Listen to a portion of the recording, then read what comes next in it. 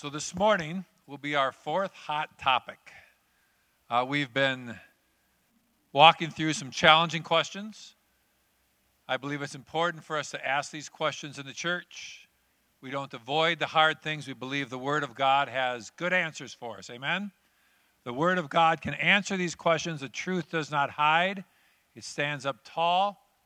And we want to, as best as we know as followers of Jesus Christ, ask these questions that oftentimes we wrestle with. We began with the topic of hell and talked about how, according to the Scriptures, we know it to be a horrible reality, and part of our desire as those followers of Christ is to let people know that there's a way to escape and that there's salvation through our Lord Jesus Christ. We spoke about the reality of hell. 2 weeks ago, we spoke about the defense of the unborn.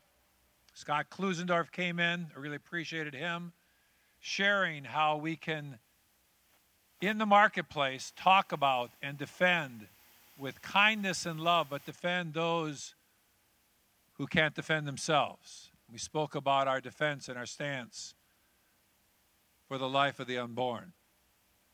Last week, I talked about how to know the will of God for your life. We have a God that knows us, that loves us, and has a plan for us, a great plan.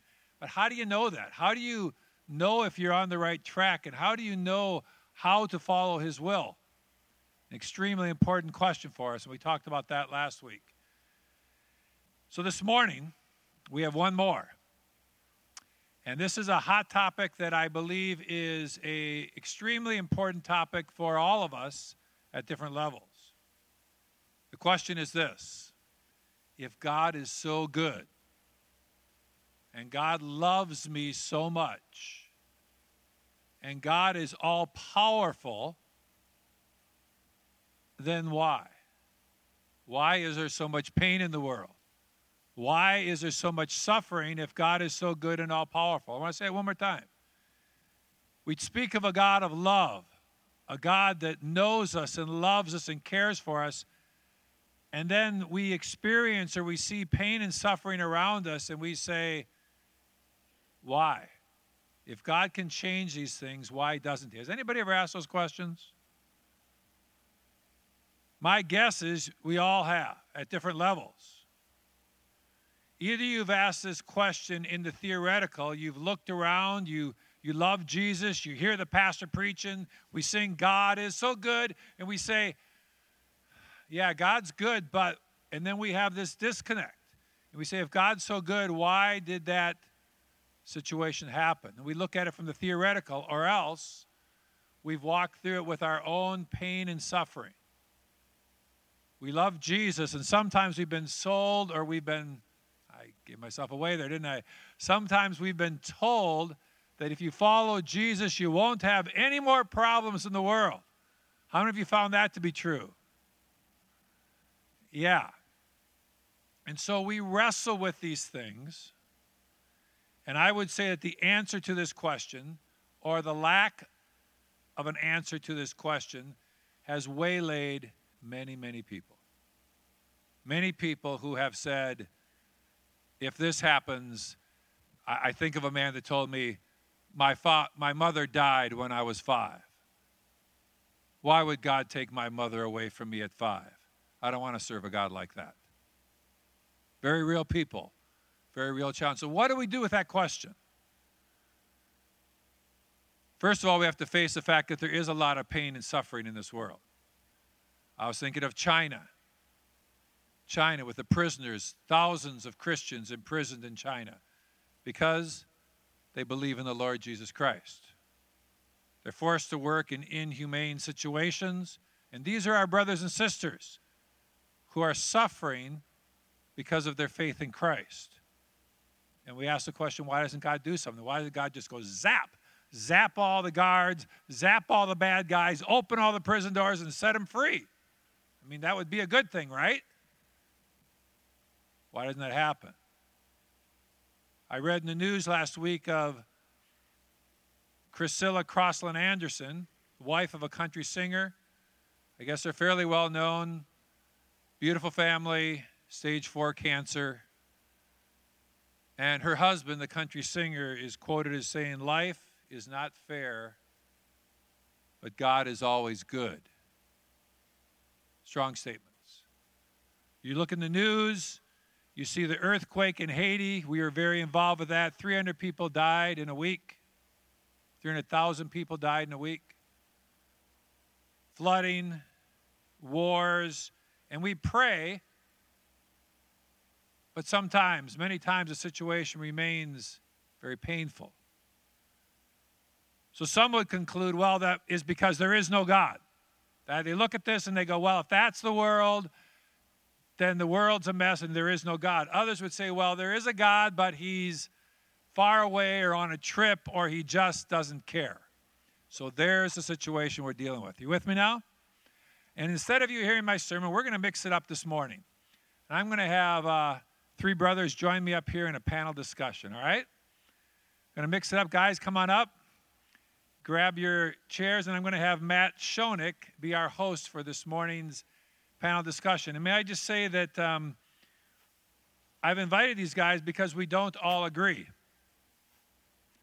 And I believe that's a good thing, that we talk about this river. If we have that picture, here we have the banks of the river. And the banks of the river is what we stand for. John, if I can put you down there, thanks. They're the banks of the river, which are the foundational things in Christ that we believe. But in the middle, there's room for understanding the things of the gospel a little bit different. And so we're in different boats, but we're in the river. Amen?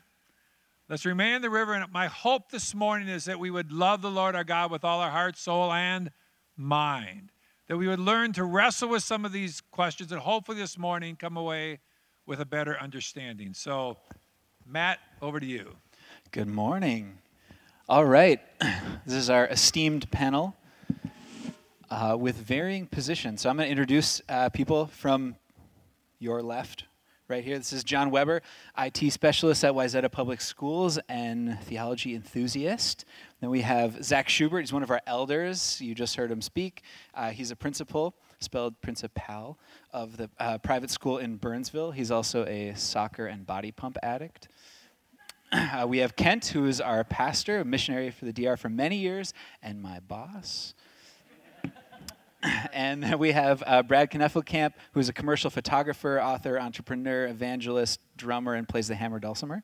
He's also married to Michelle, who's our awesome administrator who keeps this place running. All right, so guys, I'm going to ask you to keep to this is a timed thing. This is like the time limit. So we're going to start with question 1. So I would ask that you'd respect the time limit. So we're going to start. And God is so loving, and God is all-powerful. Then why all the pain and suffering in the world? We're going to start with John and then go to Brad. So, John, if you could take that first question. I'm going to exercise my free will.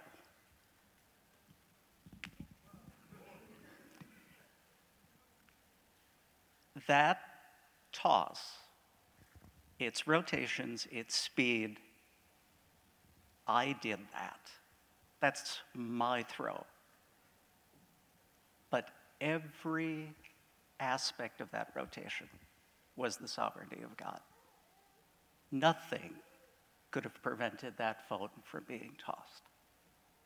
Nothing would have changed how many times it turned.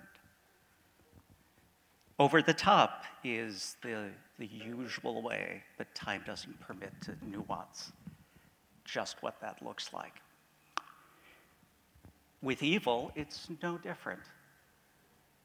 As surely as we have a God sovereign over trivial phone tossing, we have a God who is sovereign over all. Sovereign over the evil of the death of Jesus. It says in Scripture it was his will to crush him. But it also says in Acts, through sinful men, they exercised their will to do it. So in a great mystery, God has the world set up so that evil is somehow a tool he uses. exactly the way he intends, but in a manner where God never sins, God never does evil, and God is nevertheless in a mysterious, complete control.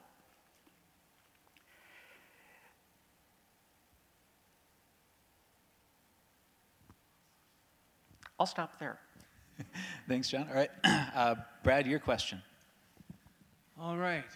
Well, I believe there's suffering because people choose to hurt other people, because we brought sin into this world and subjected it to corruption, Romans 8:20.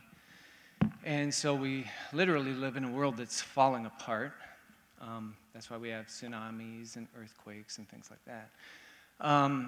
And because God has an enemy, and we are often the targets of that enemy. We are born into an actual spiritual battlefield. This question, why is there suffering? Is it from God? I believe the crux of this question is really, what's the character of God? And I think anytime we look at God and go, what is his character? We have to, as believers in Jesus, we must get our picture of God from Jesus. He's the Word of God. There aren't many words of God. There's just one. That's Jesus. That's John 1:1. He's the image of God, Colossians 1:15. There are not many images of God, just one. That's Jesus. He's the very nature of God, Philippians 2:6. There aren't many expressions of the very nature of God, just one, and that's Jesus. He's the exact representation of God, Hebrews 1:3. Not a lot of exact representations. There's just one, and that's Jesus. Jesus said, if you've seen me, you've seen the Father, John 14:7. In other words, don't look anywhere else to determine God's character, because God's character looks exactly like Jesus. So I have to ask the question, how much suffering did Jesus bring? How many times did he give someone a disease? How many times did he call down a catastrophe? He had the opportunity. His disciples said, should we call down fire? And he was like, you don't know what spirit you're of. How many deaths did he command? How many child molestations? How many rapes? How much suffering did Jesus come and put on people? I see I'm out of time. I just want to say that Jesus came to alleviate suffering, not bring it. He came to undo the works of the devil. We're going to go to Zach next, and then Kent. All right, so question is, if God is so good, if God is so loving, if God is all-powerful, then why all the pain and suffering in the world? In A.W. Tozer's book, The Knowledge of the Holy, starts off with a very, very good question or point that he makes. He says, what comes into our minds when we think about God is the most important thing about us. And then he kind of goes on to say, before the Christian church goes into eclipse anywhere, there must first be a corrupting of her simple basic theology. She simply gets a wrong answer to the question, what is God like? And goes on from there. So pain and suffering, and I'm under time here, so I got to fly, are seen in some of the first chapters of the Bible. If you've read Genesis, you get that pretty quickly. Adam and Eve disobeyed God, and in so doing, God made a pronouncement. He cursed the snake, so that was an animal that he did something mean to, you could say. He multiplied pain in childbearing, and he cursed the ground. And so in cursing the ground, we have sweat and pain when we get our food. The next chapter records the world's first murder, and really that's kind of the heart of where pain and suffering comes from. Sin entered the world, and through it, pain and suffering. Paul picks up the thought in Romans 3:10 through 18, and again in Romans 1, and Romans is an amazing treatise on much of this topic. But kind of back to that question, why all the pain and suffering? Well, apart from God, mankind is utterly depraved, whether that comes in the form of overt wickedness or sometimes pious self-righteousness. It takes that form. So my short answer would be sin. Kent? We live in a world that's at war. I do not believe this world is designed to work as it works, because we live in a broken world currently. And within that, we have a God of love. And this God of love is supremely relational. That his heart and passion is to know us, to love us, to walk in true relationship with us. And intrinsic to that whole concept, the whole reality of love, is the freedom to choose. My wife's love for me is real because she chooses it, not because it's forced. And in the Garden of Eden, Adam and Eve sinned and rebelled against the Lord, which really, really, really messed things up. Which it severed the relationship between God and man. It damaged the relationship we have one with another. And it also cursed the land and messed up the natural reality around us. And so we live in a broken world, but into that broken world, God has sent a Savior. He sent a Savior, a Redeemer, that takes our brokenness when we bring it to him, whether that be redeeming the land, whether it's healing our relationships or redeeming our relationship with God. Christ came as our Redeemer, which is moving us in the direction of the redemption and really back to the garden of that wholeness that God has for us. But we're in that process, and so we live in a world that is broken. And we groan and we await for the glorious day. The pain that we feel, we look towards the coming of Christ. We look towards our eventual being with Christ, and we look forward to that day where things will be redeemed once again. Thanks, guys. So you see kind of many different positions pointing in a similar direction, maybe. So guys, I want to shift it a little bit and make this a little more real. So I'm going to ask, there's an 8-year-old girl. Her name is Charlotte. And she's dying of leukemia. You have the opportunity to meet with her family. They're a Christian family. They've been surrounding their daughter in prayer. So in light of your theology and that stance that you've just shared, what do you say to her mother? So I'll give you 1 minute. We'll start with Brad and then go to John. Yeah, you're making it real.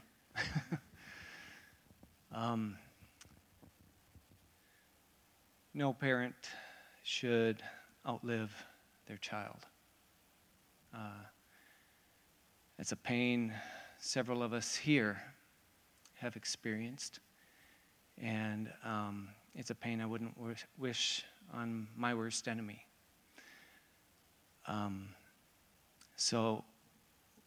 What I would say to this family, to that mother, is, your daughter's story isn't done yet.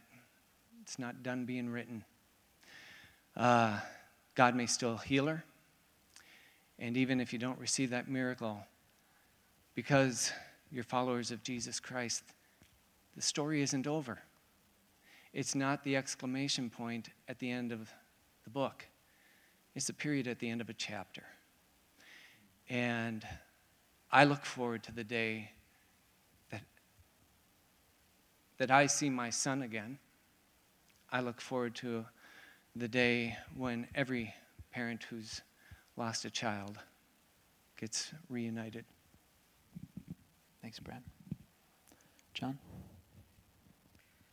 My assumption is that I have prayed together with these two, cried together many times, and that it is categorically unwise to share any theological answers without being invited. So I'm going to assume she's invited me otherwise, It would be harmful to attempt anything like that. Jeremiah 29:11 says, "For I know the plans I have for you, declares the Lord, plans for welfare and not evil, to give you a future and a hope." But unlike Brad, I would say the book is done, because it says in Psalms, "Your eyes saw my unformed substance. In your book were written, every one of them, the days that were formed for me, as yet there were none." Yasar is formed. It's the same word that says Adam was formed from the ground in Genesis. And it wasn't just an observation, it was a creation. I'm out of time. Kent? I think in such moments I would try to bite my tongue and go. I've just found the importance of going, that nothing can take the place of a physical presence. I'd reject the Minnesota privacy rule that says leave people alone, they need their privacy, and I would go and cry and be with them and leave my theology as much as possible for another time. Maybe bring some food. I love the scripture, and this is what John was saying here, to weep with those who weep, to cry with those who cry. I think sometimes just being there is the message that we want to bring, more than trying to help them understand at that moment the theology. I think we become the embodiment of Christ that comes to be with people in their time of suffering. And Zach? So like these gentlemen talked about, I'd weep with her mother and the family, and it would be a very difficult time, of course. But I think the reason we're answering this question is because what are you going to offer this mom in that time? And I would tell her that, her Father in heaven knows intimately about how she feels. He watched his son suffer. I mean, he was there for that. He watched that and felt that. And I would say, in this moment, you're probably asking why. And I would also say that we don't have an answer for why. Not this side of heaven. We don't have an answer for that. But one thing we do know is that God has permitted this. He is all powerful. He could have stopped it, and he didn't. So what I would do in that moment is encourage her and try and ground her in that rock solid promise of Romans 8:28, which says, "And we know that for those who love God, all things work together for good, for those who love him, who are called according to his purpose." All things includes leukemia, includes fill in the blank. And in that, she has something to bank on. All right, so last question. We as a church, stand on the foundation of the Bible. So I'd like you guys to share a favorite verse or two where your position comes from, and just how has God revealed himself through Scripture and through your lives to have you kind of land where you do on this topic. So we're going to start with John. Proverbs 16:4. "The Lord has made everything for its purpose, even the wicked for the day of trouble." Likewise, best estimate is there are 400 billion birds in the world. That's about 100 times more birds than people. Matthew 10:29 tells us, "Are not 2 sparrows sold for a penny? And yet not one of them will fall to the ground apart from your Father." So, in the last minutes that we've been speaking, thousands of birds have fallen to the ground. And God was, in some intimate, mysterious way, involved in that. How? That is beyond my learning.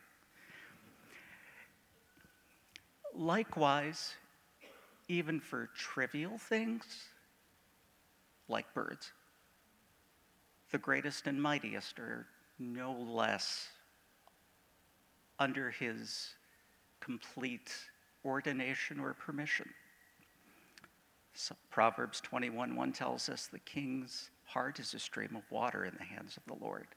He turns it wherever he will. So regardless of how good or bad XYZ ruler is, God makes, in some sense, his decisions through these people. And I shake my head saying, how can this be? But I can't rewrite Proverbs 21:1. Last, Isaiah 46:9-11. God declares, I am God and there is none like me, declaring the end from the beginning, and from ancient times things not yet done, saying, my counsel will stand and I will accomplish all my purpose. God works backwards. Before step one happens, the last step is complete.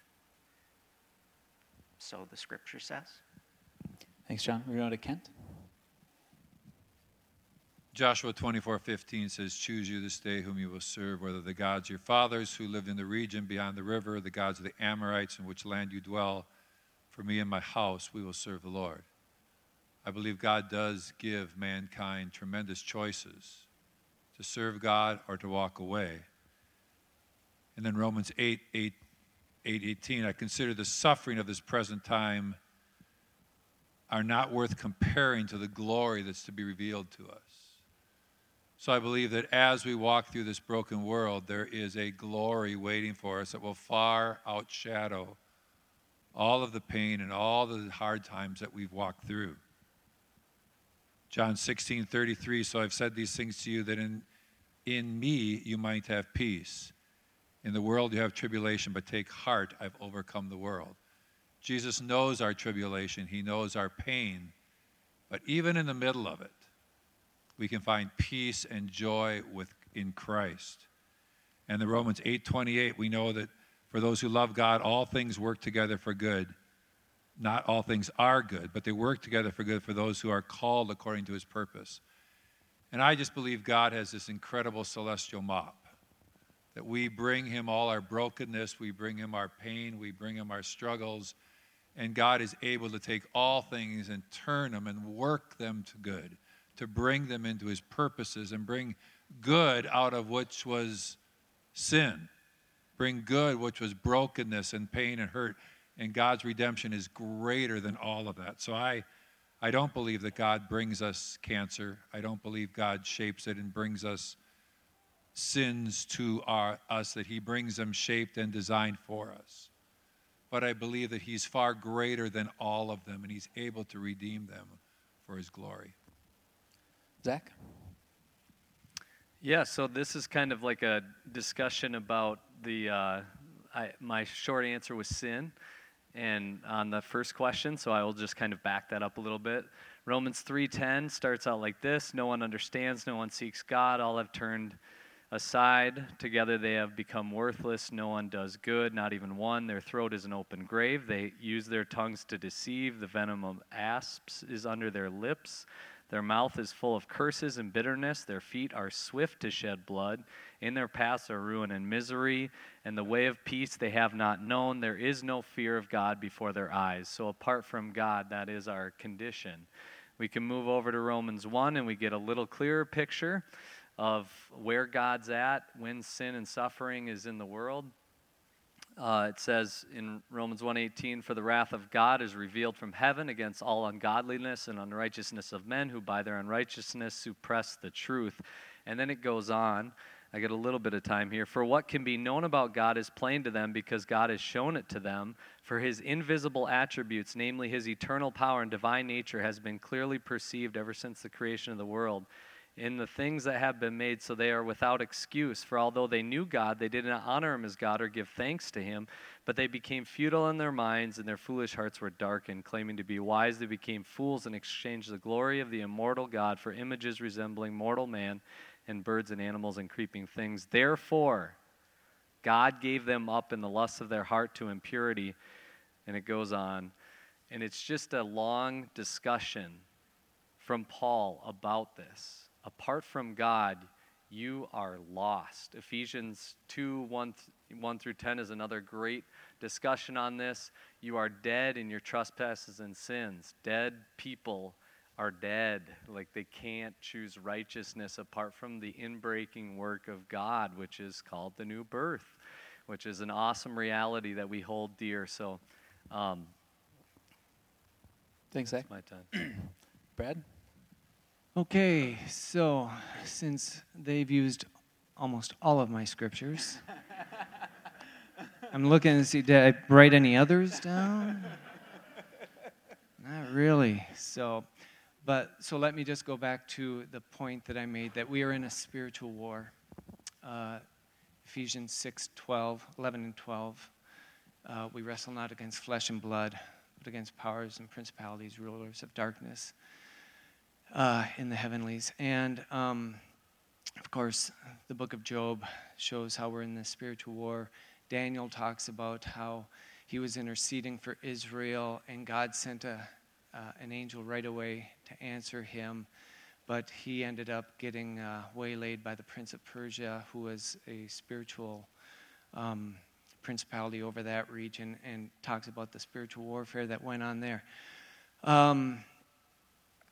So we're in a spiritual battle. The good news is, I've read the end of the book, we win. And, or I should say God wins, really. I mean, he is so good at taking the things that the enemy meant for evil and turning them upside down on their heads and turning them around for good. He is so good at it that when we see it played out, we go, wow, he must have planned that from the beginning. But I don't think God plans evil. I just think he's so genius at outwitting it that we all benefit from his great love. Thanks, Brad. All right, let's give these guys a hand for being up here.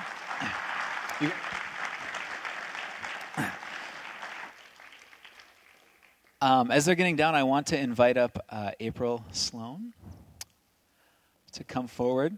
She is a counselor, mother, pianist, worshiper, and a great woman of grace. Is she here? There she is. Come up. Thanks, April.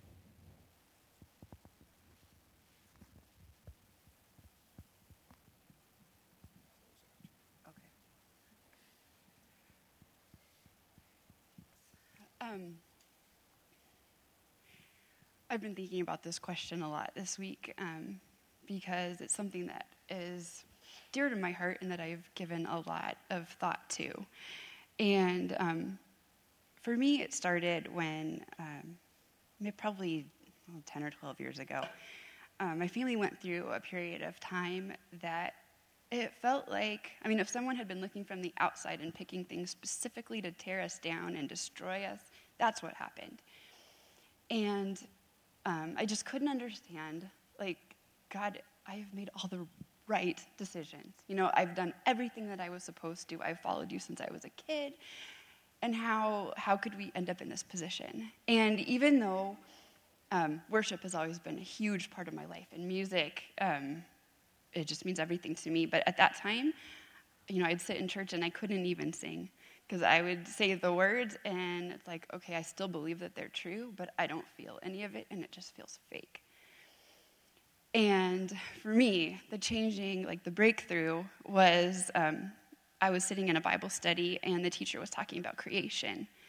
And she described the world that God created, a world that was perfect, that was beautiful, that had everything good, how we were in constant communication with God and fellowship with him, and how perfect and amazing that was.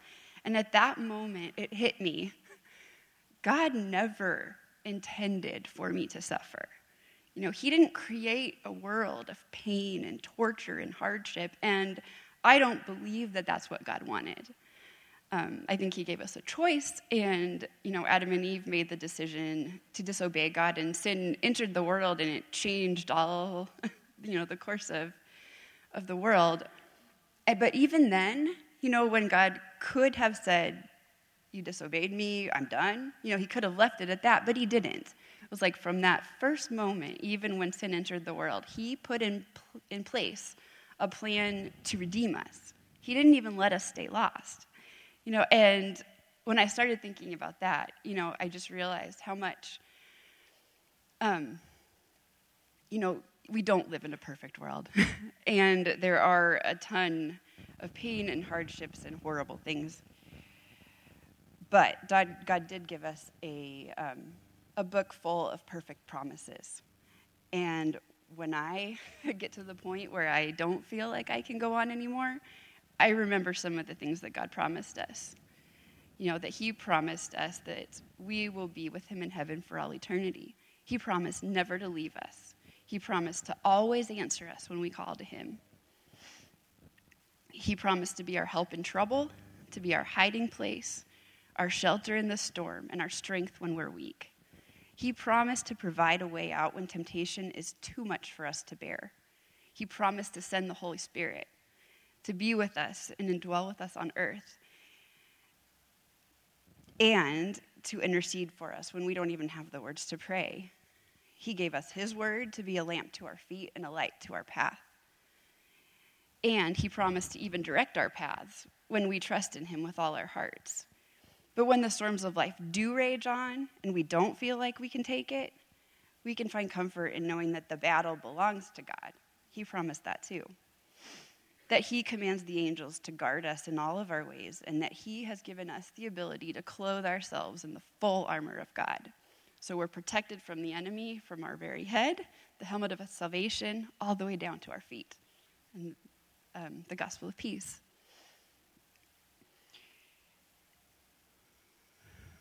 And anyway, throughout my life, that's where I found my answer to the problem of suffering. That when, I don't have to understand all of the horrible things that happen, but I know that God didn't cause them to happen to me. And when I don't know what to do, I can focus on his attributes. God the Savior, God the Redeemer, God the Protector, God the Defender, God the Counselor. And I can believe in those things and all of the promises that he gave us in the Bible.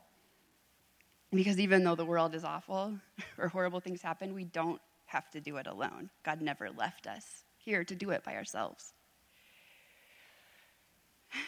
So,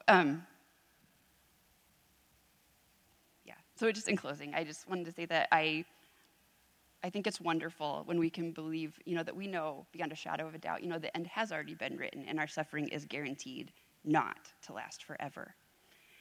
And I think one of my most encouraging verses is the one that says, we fix our eyes not on what's seen, but what's unseen. Because what's seen is temporary, but what's unseen is eternal. Thank you, April. Let's thank the guys that shared this morning as well. Thanks, guys. My hope is that today we've learned and grown in our ability to worship the Lord with all our heart, soul, and with our minds. These are important questions for us. And with humility, folks, Tozer says we should be more humble about our orthodoxy.